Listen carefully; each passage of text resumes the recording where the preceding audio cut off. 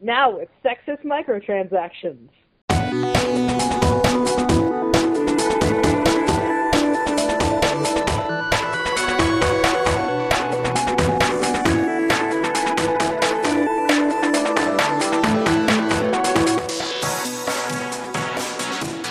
July.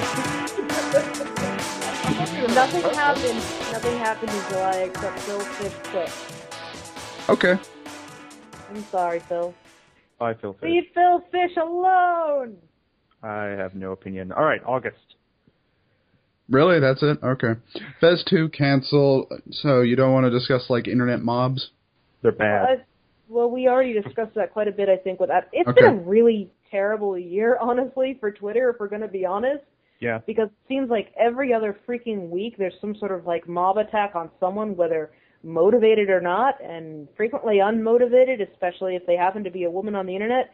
In Phil Fish's case, he is sort of like a tough pill to swallow, and it is understandable that, you know, he got some of the flack that he, and I'm not saying that that excuses it at all. At the same time, I mean, he also was just like, oh, you should kill yourself. And it's like, all right, maybe that's like referencing Futurama or whatever. I don't care. I don't remember that episode. I don't watch Futurama. I just remember someone saying, but that's what it was. But still, it's like, you don't say that to someone, even if you're being like some tough guy on the internet. And I think he was doing his best for self-care to extract himself from internet communication when he did. And he absolutely owes no one his participation in game development. And it's unfortunate that that means that, you know, we're not going to have Fez 2, but I think a lot of us are still playing Fez 1, and I don't think that the world is going to end because we don't get Fez 2. I think it's far more important that Phil Fish gets to be the person that he wants to be without getting a bunch of shitty flack from, like, strangers on the internet. And actually, to his credit, he seems like a person who's, like, unlike everyone else in the video game industry. Seems that whenever they say something, it's more like with the caveat for the next 3 months. He seems to have actually stuck with that declaration. Yeah, I don't know. It's been more than 3 months. But all right, August. 2DS announced. Everyone checks date for April Fool's joke. Why do you not like the 2DS? I'm just saying this was the reaction. Well, okay, so what does everybody think about the 2DS? Is it quick yay or nay? Don't care. I wish that you could fold it. If you could fold it, it would be the perfect console, but... You can fold it, it just doesn't work after you've done so. Well, also, some games will not play properly on it, because some games you simply can't beat without the 3D function, because, like, what was it, Mario 3D World, they integrated the 3D into certain sections of the game. That's shitty game design, though. But that's not true. It does make some parts of the game pretty difficult without that depth perception, but, I mean... Like, don't see. Okay. So ignoring the fact that it fundamentally breaks a lot of 3DS games, what do we all think about it? Okay, so what's interesting for me is that it's a Pokemon machine. That's what it was mainly marketed for. Machine, but Pokemon is worse in 3D. The frame rate basically halves. You can practically watch it. It's like steering a zoetrope by hand whenever you turn it into 3D if you get a flying Pokemon out. So I think it's kind of a problem for Nintendo because, as you said, they've added these 3D functions into games like Mario 3D Land and Zelda. But most people that play the 3DS play with the slider turned off because it doesn't take much of a twist of your wrist to completely destroy that whole disparity of vision. So we've kind of admitted that 3D is a gimmick by, bringing out the 2DS, which is considerably cheaper. I mean, personally, I don't have a problem with it because it's not for me. Because he has 3 of these 3DSs, and the one that was aimed at me was the XL because of the nice big screens for my old eyes and a nice long battery, which is what I wanted. So I think, like, it's just one of these things about with games that everybody assumes that every game is for them. It's like a lot of people complained about, Gone Home and things being games, and then it's like, but not every... Speaking of which... But not every game has to be for you, Is that not okay? No, I'm totally with you. I think we just had a discussion on that. And speaking of Gone Home... Gone Home. Haven't played it. Next on the list. That was cute. I think I had played it a bit before that for Indiecade. Yeah, the week it was released, it was my turn to do This Week in Video Game Blogging, and near about half the entries were about it, which meant I had to spend $18 and quickly play it through on a Saturday night right before I did all the work for the roundup. So how come you did that for Gone Home, but you didn't do that for BioShock Infinite? Boom. Because I actually have not read anything about BioShock Infinite. I have a 4-page web document of links that I have to get back to at some point. Nerd. It took. I went 9 months without knowing a goddamn thing about that game. That's pretty impressive given the age we live in. Oh, so we should totally spoil everything for you. It's a bit late. We already did, so. Yeah. I really didn't like the part. I didn't like the part where you had to fight. You had to like go collect the the fighting animals and do that whole bit. That was awful. It somehow doesn't work when you have to go. Well, I don't know if you've noticed, Derek. That's the way I talk. I have massive gaps in what I'm saying. It just ruins like the image that you're trying to troll me. Anyway, Gone Home. I've ruined it. I'm leaving. I like Gone Home. I thought. Are you going home, Cameron? No, I thought Gone Home was really good. I don't know. No, I agree. No. The one criticism that I would have for it, and I sort of agree with Anna Anthropy on it, is that it's very convenient. Sure. In that, everything is very just so in the order that you find it, and the revelations that you come about in a particular order. And the jump scare that I got was a good jump scare, and I appreciated it at the time, but looking back on it now, it's just like, oh, come on. That's just so stagey. So I think it's a genre. It's when you turn on a light and then the light bulb breaks and it goes chink. No, and everyone gets turn it on because it's like already on when you go down there. But as soon as you like pick up a crucifix or something like that, it explodes. Well, it doesn't explode. It basically the bulb burns out. But it's just like the bulb burns out and it goes chink and everyone goes ah and immediately runs out of the secret passage. Well, yeah, but like pig runs out. You go, oh no, it's the wrong game. Oh no. The thing is like those are like I don't know if those are complaints rather than just simply facts about how the game is structured. Because people say, oh, you have to find everything in this linear order. There are 2 locked doors in the entire house. There's like barely any barriers between where you can go and in what order you can perform things. No, I meant mostly like the discovery of certain journal entries and, when it comes out that she has had this sort of like sexual awakening and then all of that. And I think that that's all just a bit too tidy. Well, the thing is, those journal entries is like, for some reason, a lot of people didn't realize this. They're not being found when you find the items. Yes, I realize that it's all sort of like retrospective.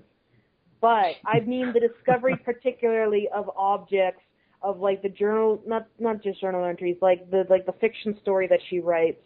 And like, for example, the fact that you find like the one where she's got like the male lieutenant and then of course it turns into a female lieutenant and that's like supposed to be representing her discovery of sexuality, etc. It's just like, it's so very convenient that you found those 2 chapters in that order, even though spatially they don't make sense to be in 2 different locations in a house like that. The thing is that when that happens in any other game, we call it wonders of design and being able to guide the player. And when it happens in something that isn't combat heavy, we start calling it disingenuous. Well, yes, but the entire idea with Gone Home is that it's not reliant upon scares. It's not reliant upon the supernatural. In as much as it kind of like alludes to that in sort of a campy way, which I actually found pretty cute in most instances. But it's just like all you've got is this house. And all you've got is, this Unreal Engine and these decent physics and all that stuff, and you're just like exploring this thing that is fairly realistically portrayed. I mean, every single drawer is going to have stuff that you can pick up in Manheld, even if it doesn't have anything to do with the plot. And with that expectation comes also the expectation that there's going to be some sort of like internal consistency that's not going to be so ham-fistedly narrative-driven. And it is a bit of a nitpick because the game is so good because it's like it's so freaking different than everything else. And it's not like it's like this totally new and different thing that hasn't been seen by human eyes before, but the fact that it's like been such a success. Fuck this is just making problems for you in the editing. Oh no, I'll leave all this. I don't think it's a nitpick that you're presenting so much as it's just like the sort of necessary abject of environmental story design, right? Like, there's got to be linearity to it. Well, I guess there doesn't have to be, but coming from the particular school the developers are coming from for Gone Home, that is part and parcel with designing a narrative through the environment, right? Like, they're just... Well, this particular type of narrative. There are narratives you can put out of order, but this isn't one of them. Sure. Well, no, I disagree completely. I think you probably could do, like, if we did a redesign of Gone Home, right, from the bottom up, we theoretically could do it non-linearly. I think that would totally be fine. There are some things of it that are already non-linear.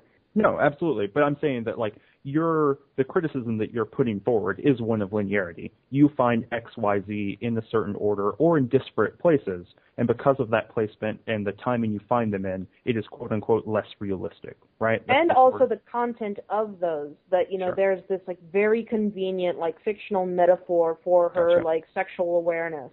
And it's also very tied to, she finds someone who returns her affections and all that, and then they run off together.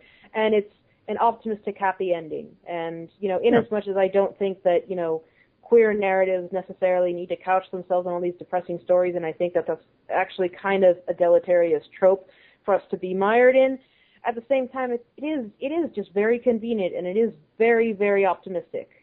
Well, a happy ending is only an ending that stops early.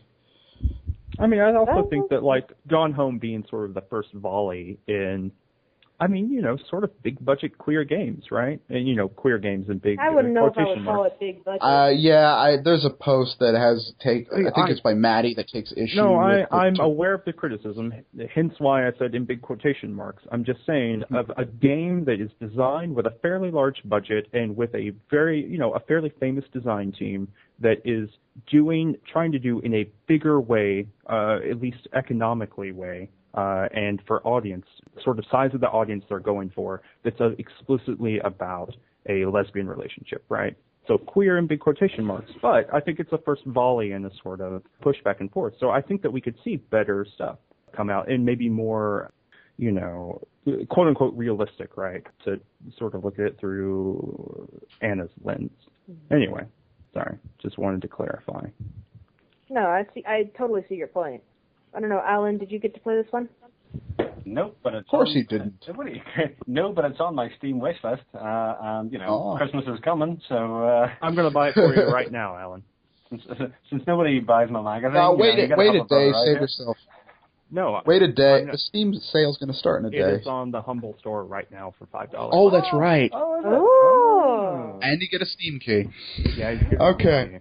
I'll buy it. You have to cut out this part of the podcast because it's just going to break a lot of hearts if they listen to this. And this is our budding romance right here. You don't want to cut this out of the podcast. I didn't mean that kind of freaking broken. God, guys. Anyway. I think I've lost the thread of this conversation. Maybe should make a game about getting Gone Home and buying Gone Home from somebody and forming a love story around that. Why do that would be a postmodern game about a game that's, oh my god, I'm not going there. Saints Row 4. I hate that game. Another game that I bought because it was on sale recently for like 80% off to test to make sure it worked on my computer. And did it? I have yet to download it and test it. Oh. I will get to that. Listeners, I don't actually hate Saints Row 4. Just in case my raving about it for the last 6 months was not indicative. Oh, we will be inserting a certain GIF into the show notes that you might want to check out. Oh, dear. Yes. That's not mine, by the way. That was just... I know, but that's why I said a certain GIF. I don't know whose it is. It was apparently found on 4chan. Because... It's always someone. Someone on 4chan actually has good taste. But, yes, tell us why it is such a great game. I love it because it's so unassuming. I love that it's basically like the scary movie like that whole like franchise of like, you know, parody movies, but for video games, and yet it's able to do so many like different subversive and transgressive things that you probably wouldn't get away with in like a serious quote unquote game. So for instance, and I bring up a lot of this in like some of the writings that I've done about it before, most of the characters aren't white. And as we know, a lot of big game developers have a huge problem with writing characters of color into their games, even when the majority of game players are people of color. There's also, like I mentioned before, some interesting explorations of sexuality. I think that their representations of and their discussion of sexuality is a lot more nuanced than we often give it credit for. And in particular, I think that they have some various explorations of gender identity that you don't get in many other franchises. This is especially true in Saints Row 2, where, as I mentioned, you can, you know, make transgender characters. But even in, you know, Saints Row 4, I mean, you've got like this romance-like mechanic that's basically like, I mean, like on the surface level, it's like basically just parodying Mass Effect, right? And like instead of like having all like these kindness coin styled like conversation options where you need to say the exact right thing at the exact right time, it's just like we're pressing a button and we're having sex. And in as much as that's, you know, really cheeky, at the same time, it's just like, you just made the entire cast pansexual. That's all you had to do. And it's just so nonchalant and so earnest about itself that I feel like it's able to be honest about the state of the industry as a whole and the things that we take as given as being just sort of like the status quo of games that really aren't. And on top of that, I think that releasing a sandbox game that's deliberately broken is itself sort of a political statement, at least insofar as games can make statements of that sort. My entire detailed knowledge is commentless let's play of like the first hour or so up until the alien invasion, because I just wanted to see exactly how it begins. It's a very wonderful beginning. It's possibly the best beginning in a video game. I could not stop laughing once Aerosmith started blaring up, and everyone was saying, thank you for sacrificing yourself to save us. Yeah, I just met you, but you seem like a nice person, I guess. And then you have Aerosmith just bleeding out the hearts from their whatever that Armageddon song was.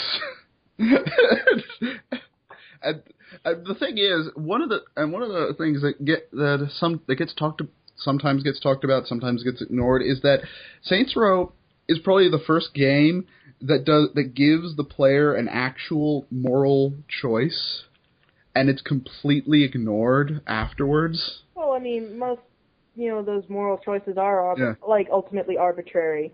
But I mean, this one is just like, it's like sending it up to such an extent that I don't think it can ever be topped. Because, you know, you have all like these binary moral choice systems in games, like, for example, Mass Effect or, you know, Alpha Protocol and all that stuff, where it's just like, do you want to save the village or do you want to set it on fire? And for those who don't play, I mean, and there's actually a really great image of this that's been going around too. It's like your two options are, do you want to eradicate cancer or solve world hunger? And that's like the only binary choice really that you make in the entire game. And it doesn't come up ever again because it's completely pointless. But what would you do really?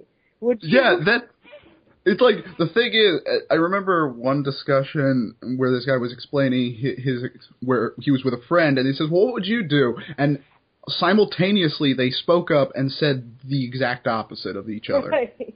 And it started this really long discussion of which actually is the better thing to do.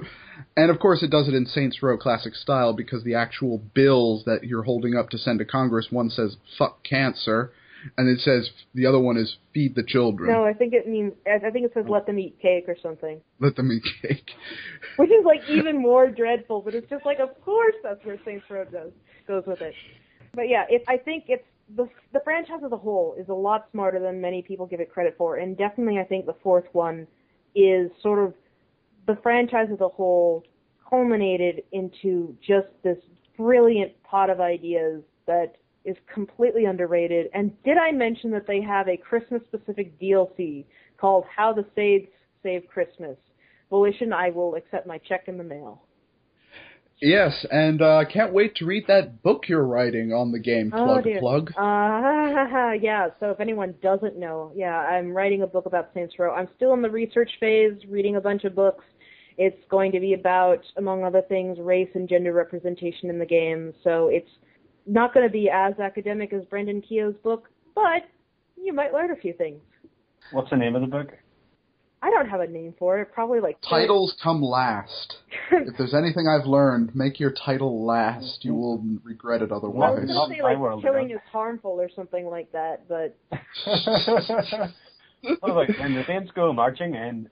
Oh, God. I don't know if I could do a pun name. It would just be so terrible. I would. Of course you would, and that's why you're not writing the book. Well, I'm smarter than everyone in this room. Fuck no, you aren't. You would just call it Swain's Row.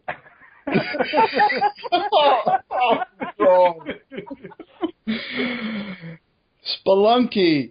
Exclamation point, came out on PC, totally counts. Who wrote this? Hey, it does totally count because it came out in PC, and there's a reason why it counts more than it did last year. Spelunky, very brief summary, used to be a freeware PC game. It was made in Game Maker by Derek Yu. He then jazzed it up. He didn't really fundamentally change a lot, but he made it a lot prettier and released it on Xbox Live Arcade. And then it came out on the PC, the PS3, and the Vita last August.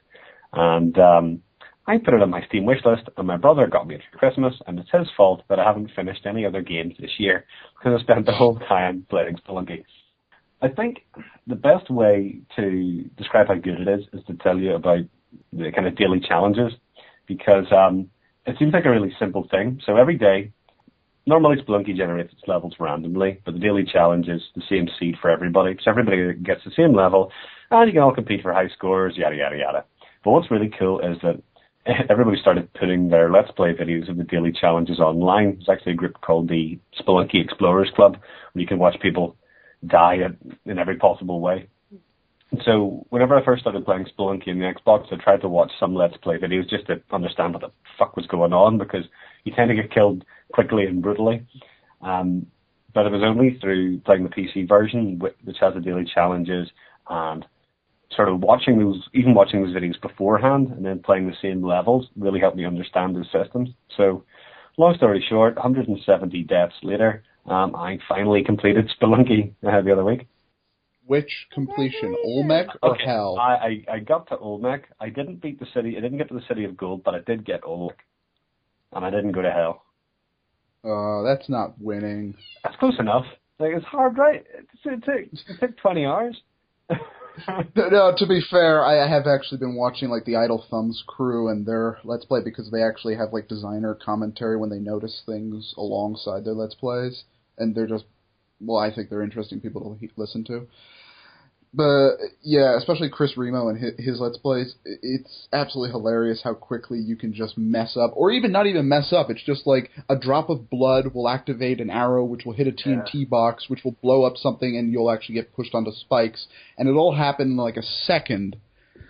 And someone actually created a bot that will go through anything that's labeled Spelunky Daily Challenge and find. Yeah, and it'll find where the death where it turns into a skull, where the little icon turns into a skull where you died, backtrack a few seconds, and make a small GIF out of it. Yeah, it's Joel McCoy who made that. Some of them are absolutely hilarious to watch. Spelunky's a bit like chess, where if you mess up because of something that was 2 moves away, you feel a bit stupid. Or if it's 5 or 6 moves away, then you can be like, that's okay. That was the work of a grandmaster game competing against me. You against the deep blue of level designers. But what I like about it is that, I mean, I've never really been a big roguelike fan. I played a bit of Dungeons of Dreadmore, although I don't like roguelike anymore, and I like the term procedural death labyrinth. I really quite enjoy that. But what I like about it is that it's just a game about learning systems, where it's the same every time. There is no experience in the way something like Rogue Legacy is, or, everything's kind of very upfront about how it can kill you. So it's just about thinking ahead and planning out every possible maneuver. Because then whenever you actually get to that point and you finished it, and you really feel like you've achieved something. My hands were shaking as I finished off Olmec. It was fantastic. is nearly as good as the title beat Super Hexagon. Almost, but not quite. Okay. So yeah, Spelunky, very good. That should just be our game of the year again. XCOM? That's going to be... I'm going to try it again this Christmas and see if I can get a bit further. Yeah, I haven't played in a while. I should really start that up again, although I can't use my wrist right now, so... I got gifted a copy of that. Another game I haven't played. Oh, Eric, what is your excuse even? It's a hard life. I have to play mediocre games for review. Are you getting paid for it? No. I think we should negotiate this. September. Change.org petition to get Carolyn... Oh, what? Because this is basically like the entire like Grand Theft Auto 5 talk. So I know, but I love reading this out. Fine, go for it. Change.org petition to get Carolyn Petit fired from GameSpot for 9 out of 10 to GTA 5. Which makes absolutely no sense for anyone who isn't, like, familiar with review sites. Of course it makes sense. 9 is one less than 10. Yeah, but it's just like it's like a string of gibberish. It's just like, what is Change.org? What is GameSpot? Because it's like because you're not saying fired from GameSpot for giving GTA 5 a 9 out of 10. You're just saying fired from GameSpot for 9 Then I will 9, reread 10 it. to GTA 5. No, because the point is she hasn't been fired and she shouldn't be fired. Yes, we know that. But a lot of people are insistent to the contrary. Some testy opinions here on the Critical Distance podcast. I love how most of that was criticizing how I read it out. I don't know. It's bad on all points. All right, Chris, do you want to explain the whole thing? Do you want to Grand Theft Auto 5. Yeah, okay. So, if you've been under a rock for the last several months, Rockstar came out with their latest moneymaker, Grand Theft Auto 5, and it made $1 billion within 72 hours, and it's obviously the best thing ever made, and everything that any gamer would ever want out of their life, because you can do yoga and swim and shoot a bunch of people and be 3 gross men instead of 1 gross man, and this is what we call narrative innovation. So, before the game even came out, of course, a lot of reviewers of various publications were given review copies to have, sort of like early press of the game and release their reviews ahead of release and sort of like give an early critical opinion. And one of those was Carolyn Petit at GameSpot, who gave the game a 9 out of 10, dinging it mainly for, just minor quibbles about, flagrant misogyny, shit like that, just really minor, just nothing that's too big of a deal, just, it just treats women like shit, who cares? And this apparently was outrageous enough to not only inspire a hate campaign in GameSpot's comments where they're calling her all sorts of horrible shit, but it also inspired them to start a petition, because internet petitions always work, to get her fired for, again, giving a game a 9 out of 10. And that's the story. She didn't get fired, by the way. She didn't. She's still doing great stuff. And she's a lovely lady. I got to meet her at GDC, and I got to shake her hand, and I just was a total fangirl in front of her because she's one of my favorite writers. Yeah. So, Grand Theft Auto 5 drew that kind of reaction across the board from everyone. I wrote a piece about Grand Theft Auto 5 that went kind of big, and I got, 100 harassy-style comments. I got my first rape threat thanks to Grand Theft Auto 5. So, no go. misogyny there. Yeah. So that's the world. Grand Theft Auto, everybody. I haven't played it. I've played Grand Theft Auto 4, so I get the gist of it.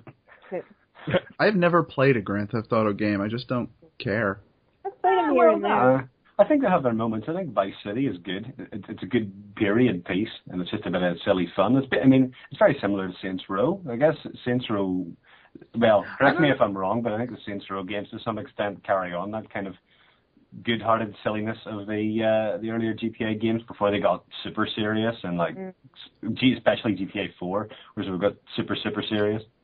It's more of the open world. It's just like when they advertise it. This game is this big and this long, and congratulations, you've just ensured I will never play your game. That I don't like. Oh, it'll take you 200 hours. It's like, I don't have that many hours left in my life, I want to play short games. I want to play games that I can finishing 2 hours.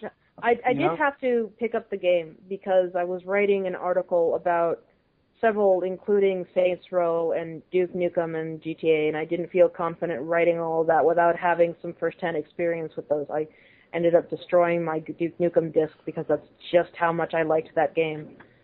Why did you... Because it's always good to speak from experience. Let's Play would have done just fine. No, it would not have. I think that's totally valid. It's like the time I bought a huge pile of Superman comics just so I could write about Superman games being really shitty.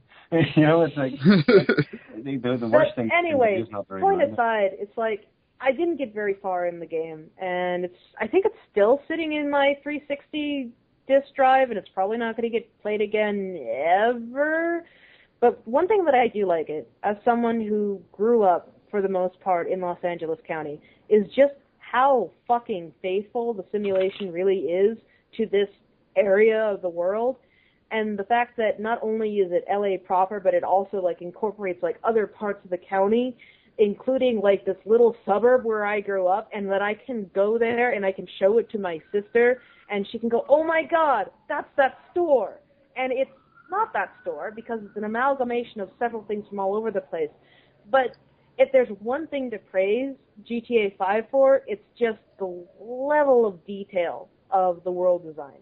And the fact that it's, you know, morally bankrupt and otherwise completely emotionally empty, that's a problem. But at least I got to find my hometown in a video game. Oh, well, see, I think my hometown would be a pretty bad setting for a GTA game. But Belfast, on the other hand, which is just, it would actually be more dangerous than a GTA game. That is curious that you've got like the Scottish developer that, you know, is doing all these American cities and... Yeah. Because most people don't know it's made in Scotland, including the Scottish. What? That's not true. It's the Scottish government that don't know that it's made in Scotland. Everybody. No, a lot of the players, they don't know that Rockstar is a Scottish company. All the Scottish ones. Eurogame did an article on it earlier this year. Rockstar North, actually, they're based in Edinburgh, and if you walk past, because it's right next to the big shopping centre where the Rockstar headquarters is, and if you walk past, there's always somebody wearing a Grand Theft Auto t-shirt, and I'm like, come on. It's not like I wear a 5 out of 10 t-shirt when I leave the house, you know. Don't be so shallow. You know, some developers will go to extreme lengths to express pride in their studio. Either that, or they forgot to do their laundry. Well, I don't know how true it is that GTA is solely developed in Rockstar North in Edinburgh, because I think they've got a very, very big New York contingency as well. Yeah. I think the Their art department is anyway. Yeah. I know some people who worked at the art department, and they're in New York. Cool. But yeah, you can't make these huge games in a single studio. They're all over the world now, with different parts being manufactured and then assembled.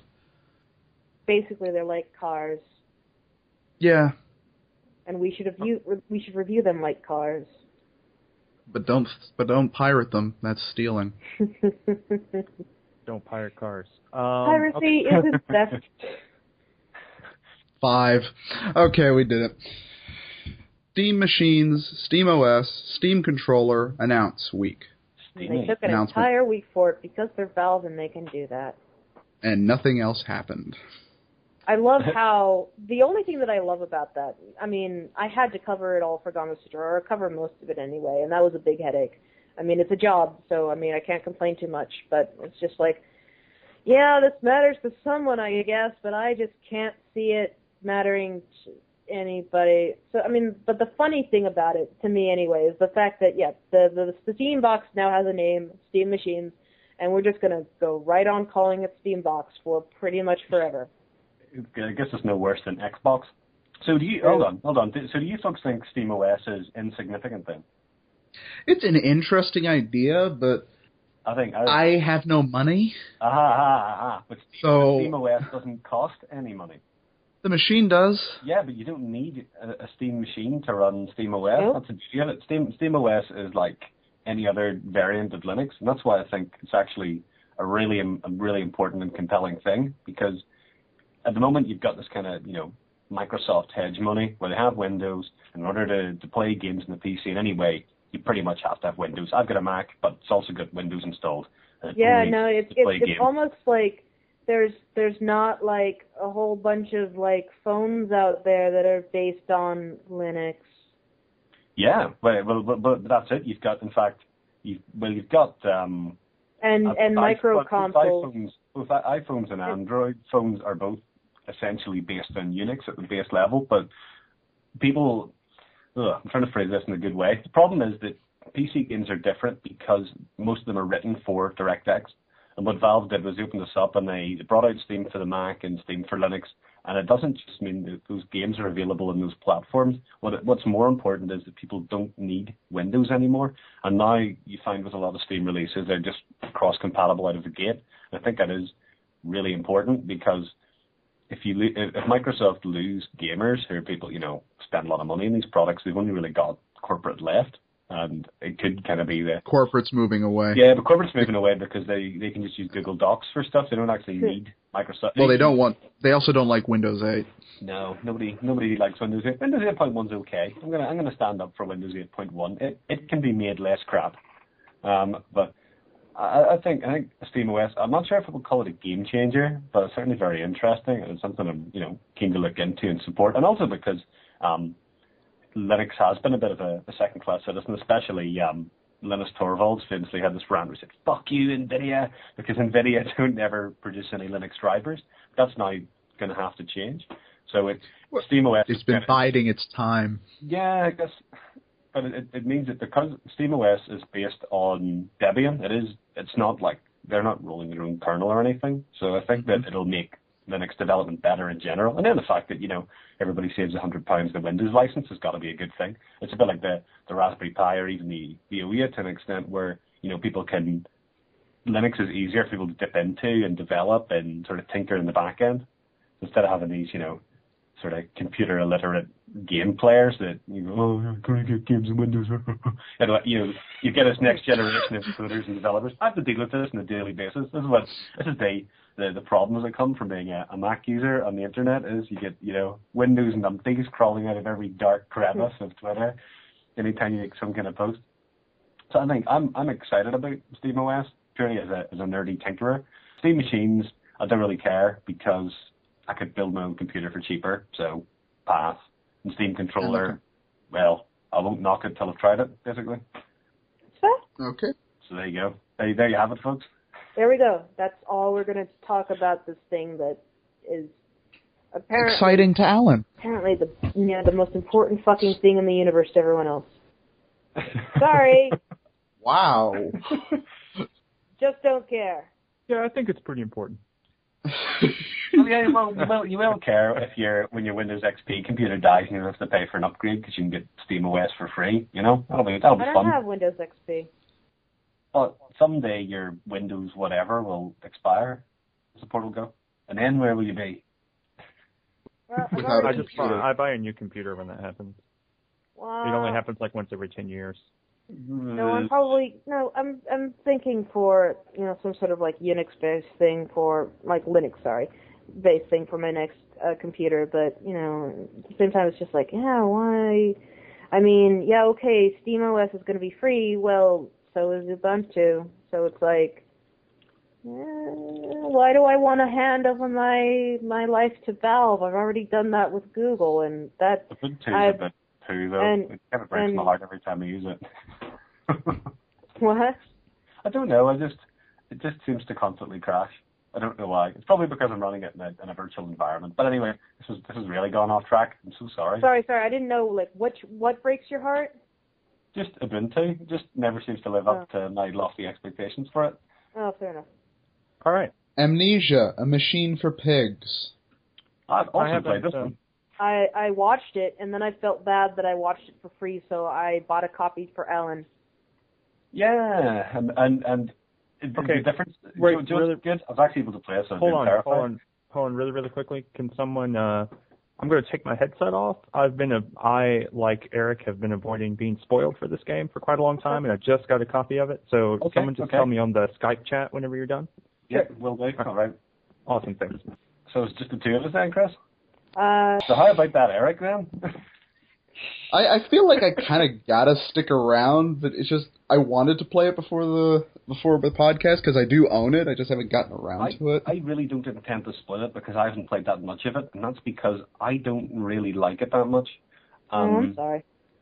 No, hey, it's not on you. That's, you didn't make it. I could have. Okay, so I got Amnesia and Outlast for my birthday. And Outlast, I lasted maybe 10 minutes before I had to change my trousers. It was just too much. So Amnesia it was, and I think it's interesting, but it's kind of got Dear Esther syndrome, where it's by the guy who did Dear Esther, you know. I know it's Chinese Room, and that's also why the soundtrack's really nice. Wait, Dear Esther is now a syndrome? Huh? Well, you need to let me explain it before you kind of go after me. Anyway, it's a similar game to Dear Esther that you kind of walk around listening to this somewhat overwritten dialogue, not really doing a lot.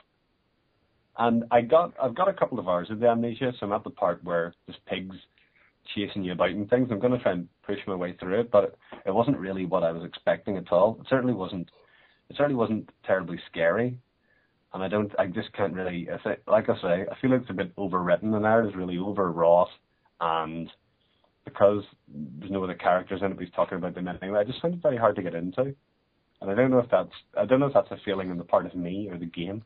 I'm inclined to say it's my fault. I'm not gonna, unduly attack the game, but yeah, hasn't really been my cup of tea. No, that's totally fair. I mean, for me, I can't play horror games at all. I mean, I freak out even playing against, like, Jafar in Kingdom Hearts. It's just too scary for me. His beard's so twisted. Wow. So something like Amnesia, Machine for Pigs, or anything like that is right out, but I can watch it just fine. And though I agree with you that, like, it's not very scary, but then toward the end, it's doing some weird things that it's, like, in particular talking about, like, British modernity, and that's something that I wish we would tease out a bit more in Critical Conversation, and I'm disappointed that didn't really happen. All right, I'll finish it and write a blog. I'm sorry. Thank you. I know you're Irish, but I figure you could probably speak to this a bit. Well, if there's anything Irish people like, it's complaining about British people. So. I think there might be something in there about oppressing the Irish. I can't be certain. Hello? I have been making origami this entire time. I've been playing Pokemon. You back? Hello? Cameron! Hi there. We talked, and then Eric got a phone call, so we're just waiting on him now. Okay. I also haven't finished playing Amnesia. I've only got to the bit where you get to the machine for pigs, so I didn't really want to spoil it either. So I haven't got to the Amnesia bit yet. I watched the entire thing, and I still don't know what the fucking machine for pigs is. The machine for pigs is like the entire game. Nah, you start off in a house. No, when you get to the end... Hey now, stop. Please, for the love of God, I literally know nothing about it. Like, not a single thing. That's all we were saying. That's totally not a spoiler, then. Okay. I mean, I understand there's a machine now, for pigs. it would be a spoiler if I were to say the thing about the dog. And a talking dog? I can't believe I get the same dog that did BioShock and Amnesia. And Call of Duty Ghosts. And Skyrim. Call her Judy, as he's called. Whenever we talk about some talking dog in some game, I'm always thinking about that Barnaby or whatever his name was in Skyrim. Barnaby? There's Barnabas, that's what it is, I think. But anyway, there's a talking dog in Skyrim. Is that something to do with getting drunk on a quest? I don't remember the talking dog. You don't get drunk on the quest, although it's a really weird-ass quest. I'm going to Google this. I've played a lot of Skyrim. See, that's the thing, it's just like... Barnabas? Barbas? Barbas. I totally don't remember that. I do know this. Okay. I do know. It's one of the Daedra quests. Yeah. Okay. Skyrim. Sure. That was a good game. That's a good game. How long did you folks spend in Skyrim? I've got 80 hours long. I have, let me look. I've got it. I think over 100, but not much over 100. I think I did about 80 as well. So you win. I don't know if that's considered winning. Let me tell you, the first week it was out, though, I logged like 86 hours the first week, and then didn't play it for like a full year. Sure. No, I think I think I got it a few weeks after it was released. I remember now. Like, that's what my editor at the time did to pay me instead of actually paying me, is that he bought me a copy of Skyrim. 131 hours is what I have. All right. So that's it for September. October, Pokemon X and Y. And that was it. Why did the other one get deleted? Because no one wants to talk about Beyond Two Souls. I liked it. I don't think anyone else has played it. Forever if we have to talk about that thing. Fine, your Pokemons. That's what I have to say about that one either. I think it's ridiculous. I think I've logged about 150 hours on it, and all I have to say about it is that I dislike it. I think I've got 7 badges in Pokemon. I actually am playing it now. Eric went to take a phone call and I opened the 3DS and I just haven't put it away yet. I mean, I'm totally focused here, and I think Pokemon X is good, but I don't think it is amazing. And I think that the problem for me is that, you know, Pokemon games have always been these kind of top-down pixelated RPGs, and they're very, very conservative games, and they haven't really changed appreciably from even the Red and Blue years. You know, you can pick up X whatever, and it wouldn't have changed that much, and that's okay. But with Pokemon X, they've done a very big change to the series in that it's now fully 3D for the first time, and they've gotten rid of a lot of the grind. But the problem with that is that because they've changed a lot of the systems, they're now running into problems that 3D games had a decade ago, like terrible camera angles and bad frame rates, and things you never had to worry about in Pokemon before. So I think while it's still a good Pokemon game, I would, if anybody's like, oh, I haven't played Pokemon in a while, should I get this? I'd be like, well, no, not really, because it's still broadly the same game, and everybody knows the best Pokemon are still the first 150 anyway. Yep. They just get sillier and sillier, don't they? Except for Wailmer. Okay, Wailmer's pretty good, but I got amazing. I got Chespin, and he was the cutest Pokemon ever, and now he's turned into this awful grass and fighting thing, and I was really disappointed. Should have kept him. Yeah, no, they always start out so cute, and then there's only a few that actually become more adorable as they evolve, like Gardevoir. I think we can all agree is the most moe Pokemon. I don't even remember that one. There's just too many. Dude, never go onto 4chan. No. No one wants to go onto 4chan. They just wind up there. Yeah, people simply find themselves on 4chan. I think find themselves defending themselves on 4chan. I've never been on 4chan. I've never been on it, actually. Yeah. You have missed nothing. I say that too quickly. There are certain boards of 4chan that I like a lot, but you do have to distance yourself very much from like the community that is there because, well, I mean, it's, you know, they're jerks. Anyway. Well, my take-home Pokemon message would be, yes, it's still Pokemon and therefore still pretty good, but, you know, at the end of the day, it's not a game where you can play as a Pokemon. It's 3 noses glued to a rock, and therefore it's lost some of the initial charm a little. Yeah, it's interesting, and I'm having fun putting together, like, themed teams. Like, I'm putting the finishing touches on a team of Pokemon that are based on Night Vale characters now, because this is my fucking life, I guess. But, I mean, as far as, like, overall design, I think it's actually pretty terrible. And I think it's only by dint of the fact that it's Pokemon that we've forgiven it for so much of that. Anyway. I have no idea. I haven't played a Pokemon game in, like, 15 years. Good on you. Last one I played was Pokemon Red, and I borrowed it. No, I was, like, deep into it when, like, Red and Blue were out, and I just never... Handheld consoles have never been the thing for me. No, I was absolutely obsessed with Pokemon Blue. And, yeah, no, I haven't picked them up since then until this one either. I just saw that, you know, that Raver deer, and I'm like, I want that thing. It's got, like, glow sticks in its antlers.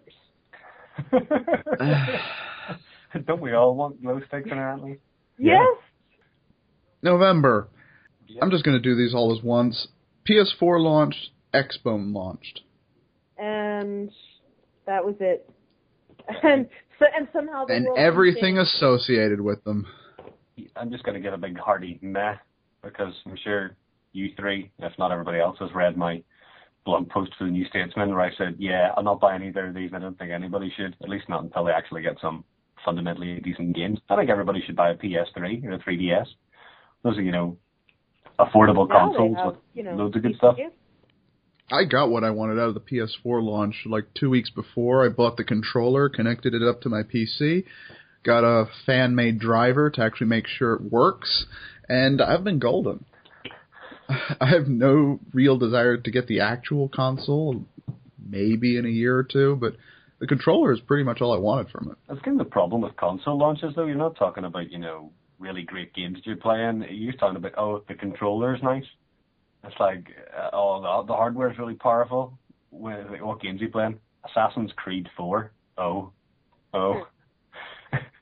Assassin's Creed's now become the Splinter Cell of Ubisoft's franchises, where it's had a good run of a couple of games, and that's just going out to pasture. It's out to the knackers yard for a slow death. Oh, man. I don't know. This is not the place to have this fight, but I absolutely, fully, 100% disagree. Assassin's Creed 4 is amazing. It's an amazing artifact. Oh, I haven't played an Assassin's Creed game, actually enjoyed it and continued playing over an hour or so since number 2, number 2 vanilla. But yeah, no, it is an amazing accomplishment and fun thing. I have not been. It is a game where, in my idle moments, I'll be thinking, and I'm like, well, I could be playing Assassin's Creed 4. What am I doing right now?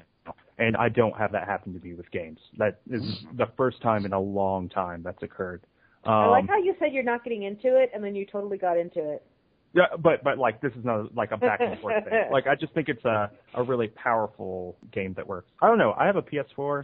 I saved up for a bunch of months and paid a little bit at a time because Amazon allows you to pay open orders with gift cards. So so I pre-ordered it the day it came out, and then I just split it up by 6 months or however long. And I just, every time I got paid, because I paid monthly, I just put a little bit more toward it. So it wasn't like a big hit or anything for me in the end. And I think we also use our console, I don't have cable, and I live with my partner, so we do a lot of at-home media stuff together, on the couch and that kind of thing. So I don't know. I don't think the release stuff is great or anything, but I don't feel bad about purchasing it. And it feels good to play. It feels good to use. It's a lot better for us than the PS3 was, especially being able to put apps to sleep and be able to switch back and forth really quickly between different things. So if I'm in the middle of playing and, my partner comes in and wants to play or wants to watch something on Netflix, I can, instead of having to go to the menu and back out, and it's this 5-minute process of turning off the game and saving or whatever. The icons to load and things like that. And Exactly. Yeah. It's literally 2 button presses and then we're there. So as a gaming sort of thing, I don't know if it's necessarily an upgrade, but as far as a media device, it is qualitatively much better than. I think it's really interesting you say that, though, because people have complained about the media functionality out of the box. It doesn't play MKVs, it doesn't do the LNA over a network or MP3s or even music CDs, which Sony, I think, invented. Along with Philips. I think they were the ones that came up on that. So, there are I was complaining about the other day that the only way, so you can take screenshots, right, with the controller, and that's really great. Being able to stream things directly off the system is cool. But once you take those screenshots, you can't even, I can't plug in a USB device to pull them off. So I can't transfer to USB. I can't email them to myself. And I can't put them onto online storage. So the only way to pull the screenshots off the console is to tweet them. So I'm just tweeting these screenshots out to myself and then deleting the tweets later. So it's not there's some definite issues, but those are all, hopefully, those are all, They've actually said, with the various video formats and CD and playbacks, that they're thinking about patching it back in at a later date. So, with the game's functionality to be determined. Yeah, it's just I don't know. A completely different approach, though, to not just to the PS3, but also to the Xbox One. Where, of course, the Xbox One was marketed as, this TV all-in-one, and you can even plug a PS4 into it if you want some really horrendous input lag. But, it is designed to be this all-in-one media box, whereas the PS4 isn't. It's just like the PS2. It's just right, let's play some games. Let's do this. I think That's totally fine, because honestly, if I was going to buy a new console, that's exactly what I want, because I've already got an Apple TV that does all the Netflix and media streaming and beaming, or I can just plug my laptop into the TV. Sure. So, our TV does the Netflix and all thing by itself. Oh, you get a smart TV. Mm. Yeah, we replaced our old one after like 10 years. So, it is interesting that like you're using it as a media center when in fact Sony has kind of positioned it in a totally different way. So yeah. Well, they positioned it, but glad you're enjoying it. There's very little difference between the two machines. Well, one has a cable box inside of it. Yeah, that's pretty much it. It's the TV integration and Kinect. That's pretty much the qualitative difference. That's great if you live in the USA and have cable, but even if you live in the UK, it doesn't even work out. It doesn't even work outside the US. It doesn't work in the UK. Even if you have Sky TV, which I think about it must be like 10 million people own it. It's a high percentage of people own that. It doesn't work. It doesn't work in Europe as a whole either. So it's like the Xbox is just. It's always been fairly American centric, and I sat and watched the E3 announcements about NFL, and I'm having to Google these sports terms to find out what on earth they're talking about. It's like what's What's ESPN? You can't pronounce that, What are sports? And sports ball. Yeah. They're saying football, but it's all red and in a funny shape. I don't understand. So yeah, it was never really for me anyway, and I don't think Microsoft give much of a toss about that. I mean, it's not even out in Japan yet, and it's not going. They might not even release it for another year or so. Good enough. Well, to be fair, neither is the PlayStation 4 yet. Yeah, but people in Japan actually want to buy the PS4. Anyway. Yeah, long form discussion, but they sold well, they did well, and they're expensive. Okay, December. They are. Mighty Number 9 kickstarted complain against a woman being hired as a community manager. Yes, I think for this, our best response is just to link to that one video that someone did, parodying the entire incident, because it's pretty atrocious, and also, just the latest in a long series of, squalling man babies, decrying, us criticizing sexism and then being incredibly fucking sexist. Over a community manager because she's somehow going to taint the game. Tell me if I'm wrong, because you actually worked as a community manager. Do community managers have any effect over the product whatsoever? No, I fucking wish. No. No, I mean, maybe in a rare case, because, they are sort of there as being, because they're supposed to be, sort of like that in-between person between the fans and the developers, right? So, part of my job when I was doing community management, and I might be doing that again soon, who knows, was, listening to what the players wanted and then relaying those concerns to the management. I didn't generally relay any of my own issues unless there was, something that was very, very, wrong with our actual system, that it was affecting my ability to do my job.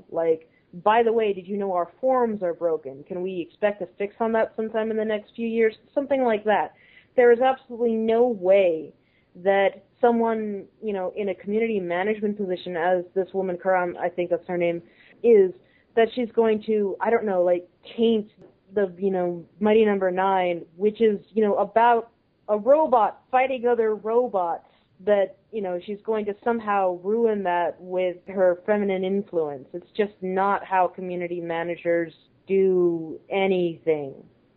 And it all started because she drew fan art. Yes, that's another part. Oh, gosh.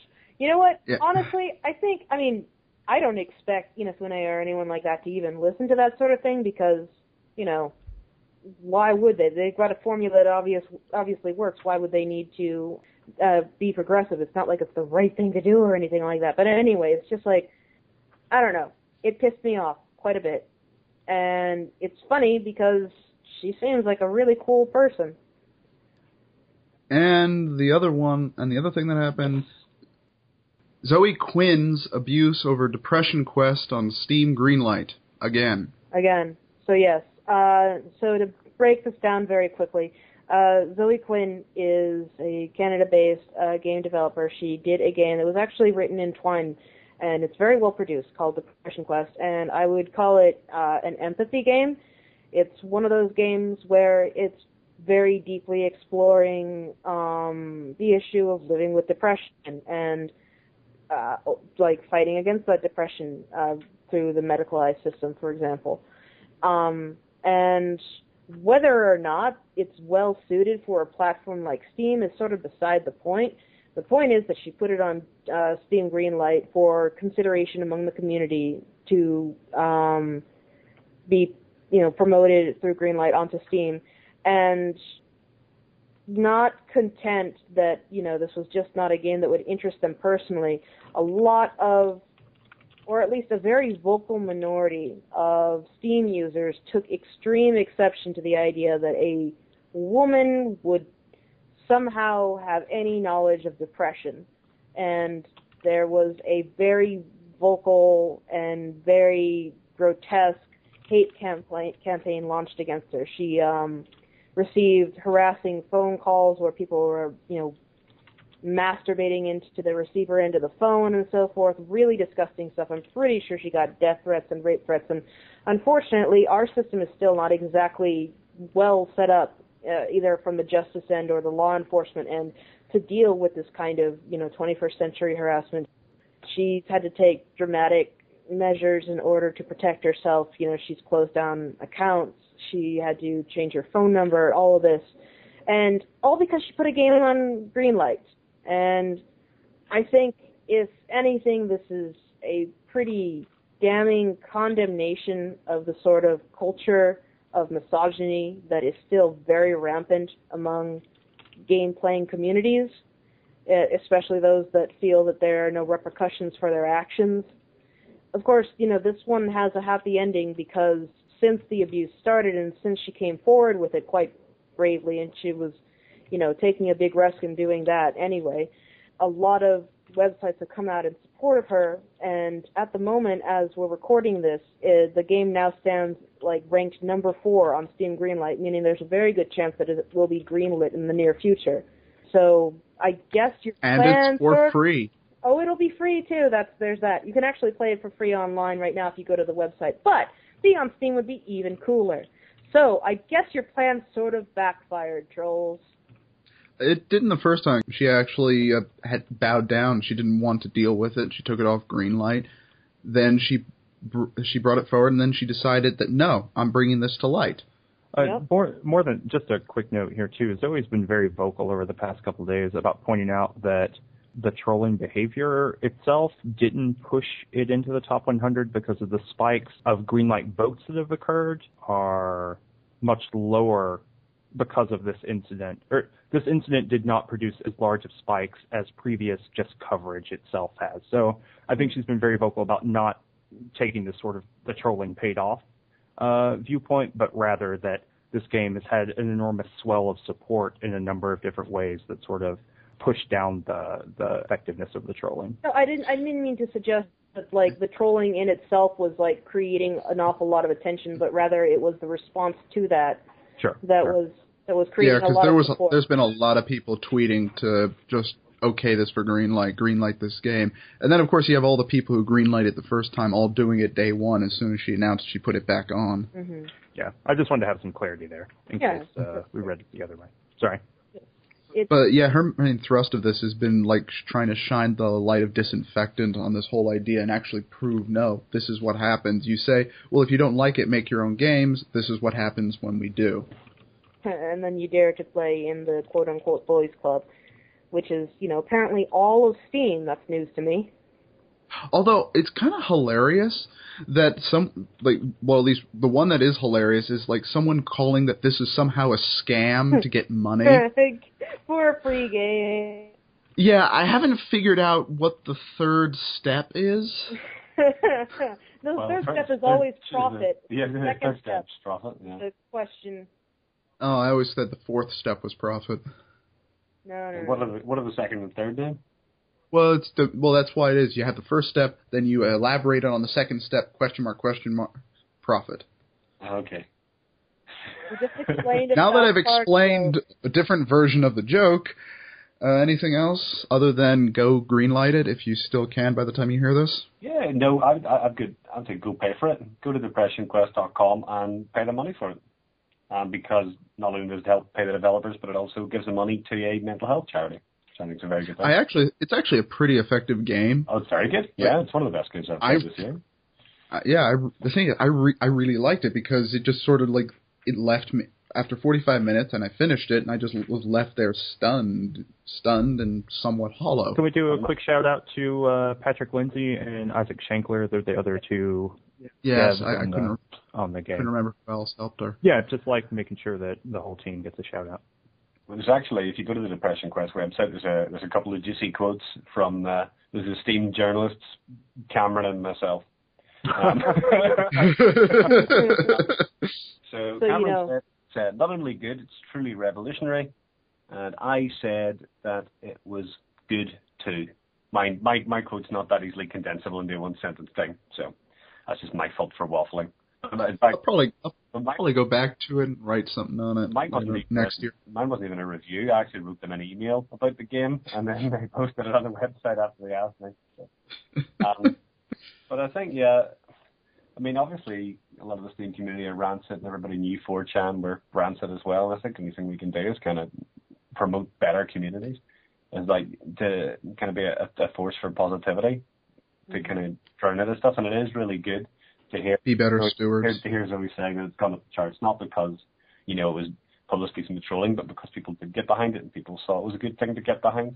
But we shouldn't forget that there's loads of other indie developers doing good things as well, and they're just not as widely publicized. So just need to, just give a little, be nice. Happy Christmas. Mm-hmm.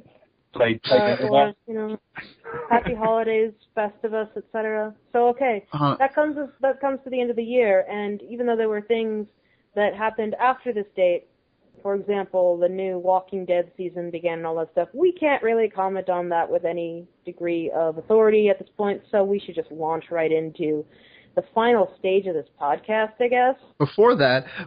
No! Dang it! That's a perfect transition! Oh, because I just want to say, what are the odds that something happens tomorrow?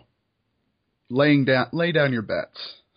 The odds that I care are very low. Nothing ever happens on a Thursday. I also just hope that nothing happens for the rest of the year. I think we all do that, but we know that's a vain hope. All right. I guess we're just going to wrap it out with our Game of the Years and our resolutions for next year. You mean our Games of the Year? Well, however you want to list. All right. Let's pull mine up here. Oh, you're going to the official published list. Oh, not the published one. This is the one that I haven't yet released on my website, and I'm not sure that I'm going to do it since I'm going to be announcing them here anyway. Saints Row 4 of the Year award goes to... That's pretty much it. Just put that GIF at the bottom. There we are. Bam! Okay. So let's see. 1, 2, 3, 4, 5, 6. Is this different from the one you did on Gama Sutra, Chris? 10, 11, 12. I think it's an extension. Okay. I haven't written mine yet because I got a lot of games to get through to test it, or not test it, to figure out what I think was actually good, because I still got a lot to get through. I'm going to do that in January again because I liked having extra time over the holidays. Fair. It's probably better because everyone's all fatigued on these now. So we're just naming for some clarity here, we're just naming off games that are our games of the year. Yeah, I guess so, if you have a small comment, but okay. You're not tied down to your list either. All right. I haven't done this before. I'm just literally asking. Neither have we. Okay. Neither have we. This is totally spur of the moment. Really. Every year we try something different to make this easier on ourselves, and it only sometimes works. Okay. Sorry. All right, I'm ready. I've got my 13 for 2013. All right, here we go. Number 1. Actually, this is in no particular order. I'm just organizing here so you know when I'm done. Number 1, Typing of the Dead Overkill. I wrote about this a bit more in my Gama Sutra list, but again, this is a game that, shouldn't by rights exist. It had everything go wrong, a studio collapse, a contract expire, everything that could possibly go wrong went wrong with this, and they still came out with it, and on time, at something like a 16-week turnaround or something like that. So bravo to the people over at Modern Dream for your accomplishment. All right, number 2, Animal Crossing New Leaf. Probably one of the most zen-like experiences I've ever played, and my house is the best. 3, Fire Emblem Awakening. If you do not ship Sully with Stall, I don't know what to say to you. 4, Stanley Parable HD version. If you played the original, this is basically the same thing, but it's prettier. And it's prettier. All right, that was like, what, 4? 5, Hate Plus. It has an achievement where you have to bake a cake for a character and send a photo to the developer. This is the best game mechanic of 2013. That's, what, 5? 6. Kentucky Route Zero. It's amazing. It's basically Twin Peaks as a video game. Whatever number this is. Far Cry 3, Blood Dragon. It is amazing. Don't listen to any of the haters. Then Gone Home, we've also discussed. Candy Box, that little text ASCII game that completely blew everyone away, and then the sequel that everyone cared about for about half a day and then forgot about forever. Special shout out to Deirdre Kiai's Dominic Pamplemousse and It's Not Over Till the Fat Lady Sings. It was one of the games that I got to review for Indiecade this year, and it's absolutely one of my new favorites about, a singing detective who does not identify as either male or female, and this is something that speaks to me personally quite an awful lot lately. So it was a great queer musical experience that I highly recommend. A little game that isn't officially out yet but is still being developed, and I also reviewed for Indiecade, but didn't unfortunately get into the festival, is Axiom Verge, which is a Metroidvania with a very amazing art style to it. If you have a chance to, I would recommend that you go and check that out. Again, that's Axiom Verge, and I'm highly much, what the fuck? You really like it? I am very much looking forward to its official release. And let's see, and so, all right, number 12, Welcome to Night Vale. It's not a game, but it was the best thing this year. Okay, and then the last 13th of this incredible, boring list, I must give my absolute bestest of the best, most top tier of the god tier, game of the year, gotcha, to Saints Row fucking 4. If you haven't played it, I don't think we can be friends. All right. Okay, well, that was it. Nice knowing you. Cameron? Yeah, okay. Can someone else go first really quick? I'm trying to check and see if a game came out this year. Okay, right. I'll go. I've got a list of mine already, and I'll be short and sweet. Yeah, go ahead. As I inevitably am by virtue of genes. Okay, so I've kind of whittled it down to 5. The first one is Ridiculous Fishing, which is an iOS game by Vlambeer, have kind of tortured history. And it's just a very nice game about a guy that likes to fish, except instead of using a fishing rod, he uses shotguns. Second one is Threshing Quest, believe it or not, which I thought was a really powerful game. And I think like most of the ones on my list are just kind of fun or, mechanically interesting. This is one that I felt was actually important because I have a lot of friends who've suffered from depression, but I never really understood it. And that game helped a lot, so fantastic. The next one is 868 Hack, which is a game by Michael Brule or whatever. It's for iOS, and it is a game you play as a hacker in this somewhat crudely drawn monochrome environment, and it's just another really interesting roguelike, which is it's really, really hard and very good. What's next? I've put Animal Crossing New Leaf as well, just because it's nice. This is the kind of level of criticism I get up to. It was nice. It's a nice game. I liked it. And my game of the year is, drum roll, was Spelunky. Surprise. Yay. Well, yeah, partly because I've sunk 20 hours into it, which is more than pretty much anything else this year. If you want to know some thoughts about this that aren't just pulled out of my ass in 20 seconds, I'll probably write a blog about it soon. All right. Okay. I'm ready to go now, if I should do that. Do it. Okay. All right, so I really like The Yogg. The Yogg came out. That's Damian Summer and Emily Carroll. Narrative game that I liked a lot. I really liked Angvik that came out this year. It's like a 2D Dark Souls. It's a platformer/combat game. It's really, really short, but it's really, really hard. Castles in the Sky came out this year. I liked it a whole lot. State of Decay came out, originally on Xbox, now on PC. Kentucky Route Zero I liked a lot, and I'm gonna end up writing about all these on the blog. Simian Interface came out this year. Really, yeah, it's really good. Space Wrestler came out this year, which is a cool little happy game everyone should check out. Bubsy 3D. Bubsy Visits the James Turrell retrospective. It's an Arcane Kids game that came out like last month or maybe 2 months ago. It's beautiful. It's about Bubsy going to LACMA.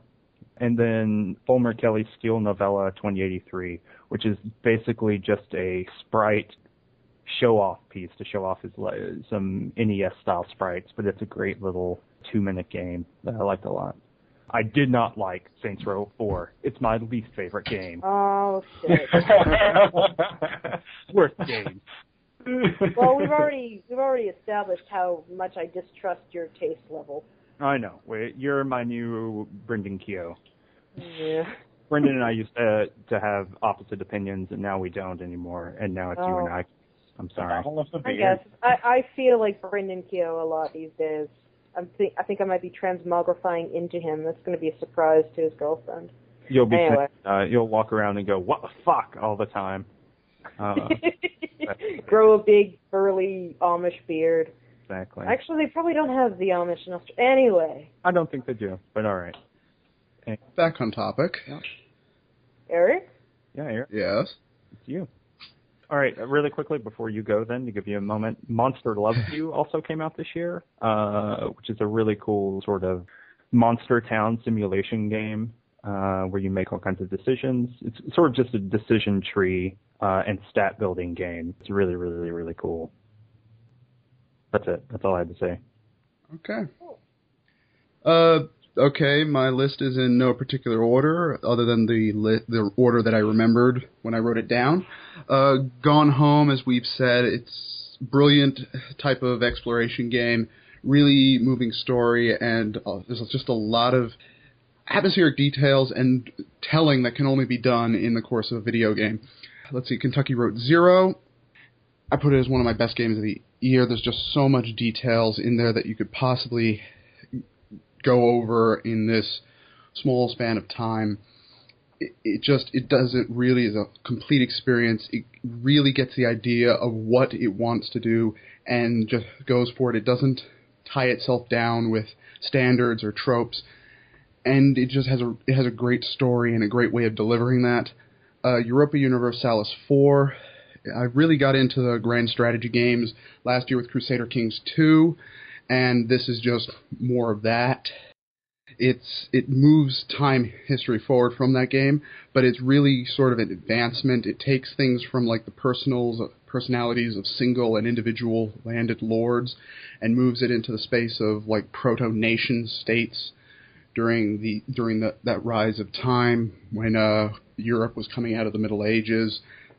And you can take control of any nation state all over the world and try and change history to however you see fit, but it's limited by how you manage relationships with the other nation states, and it is completely indifferent to your desires, as every other nation state has their own desires. It's a great way to see a what-if scenario. It's like fan fiction with world history.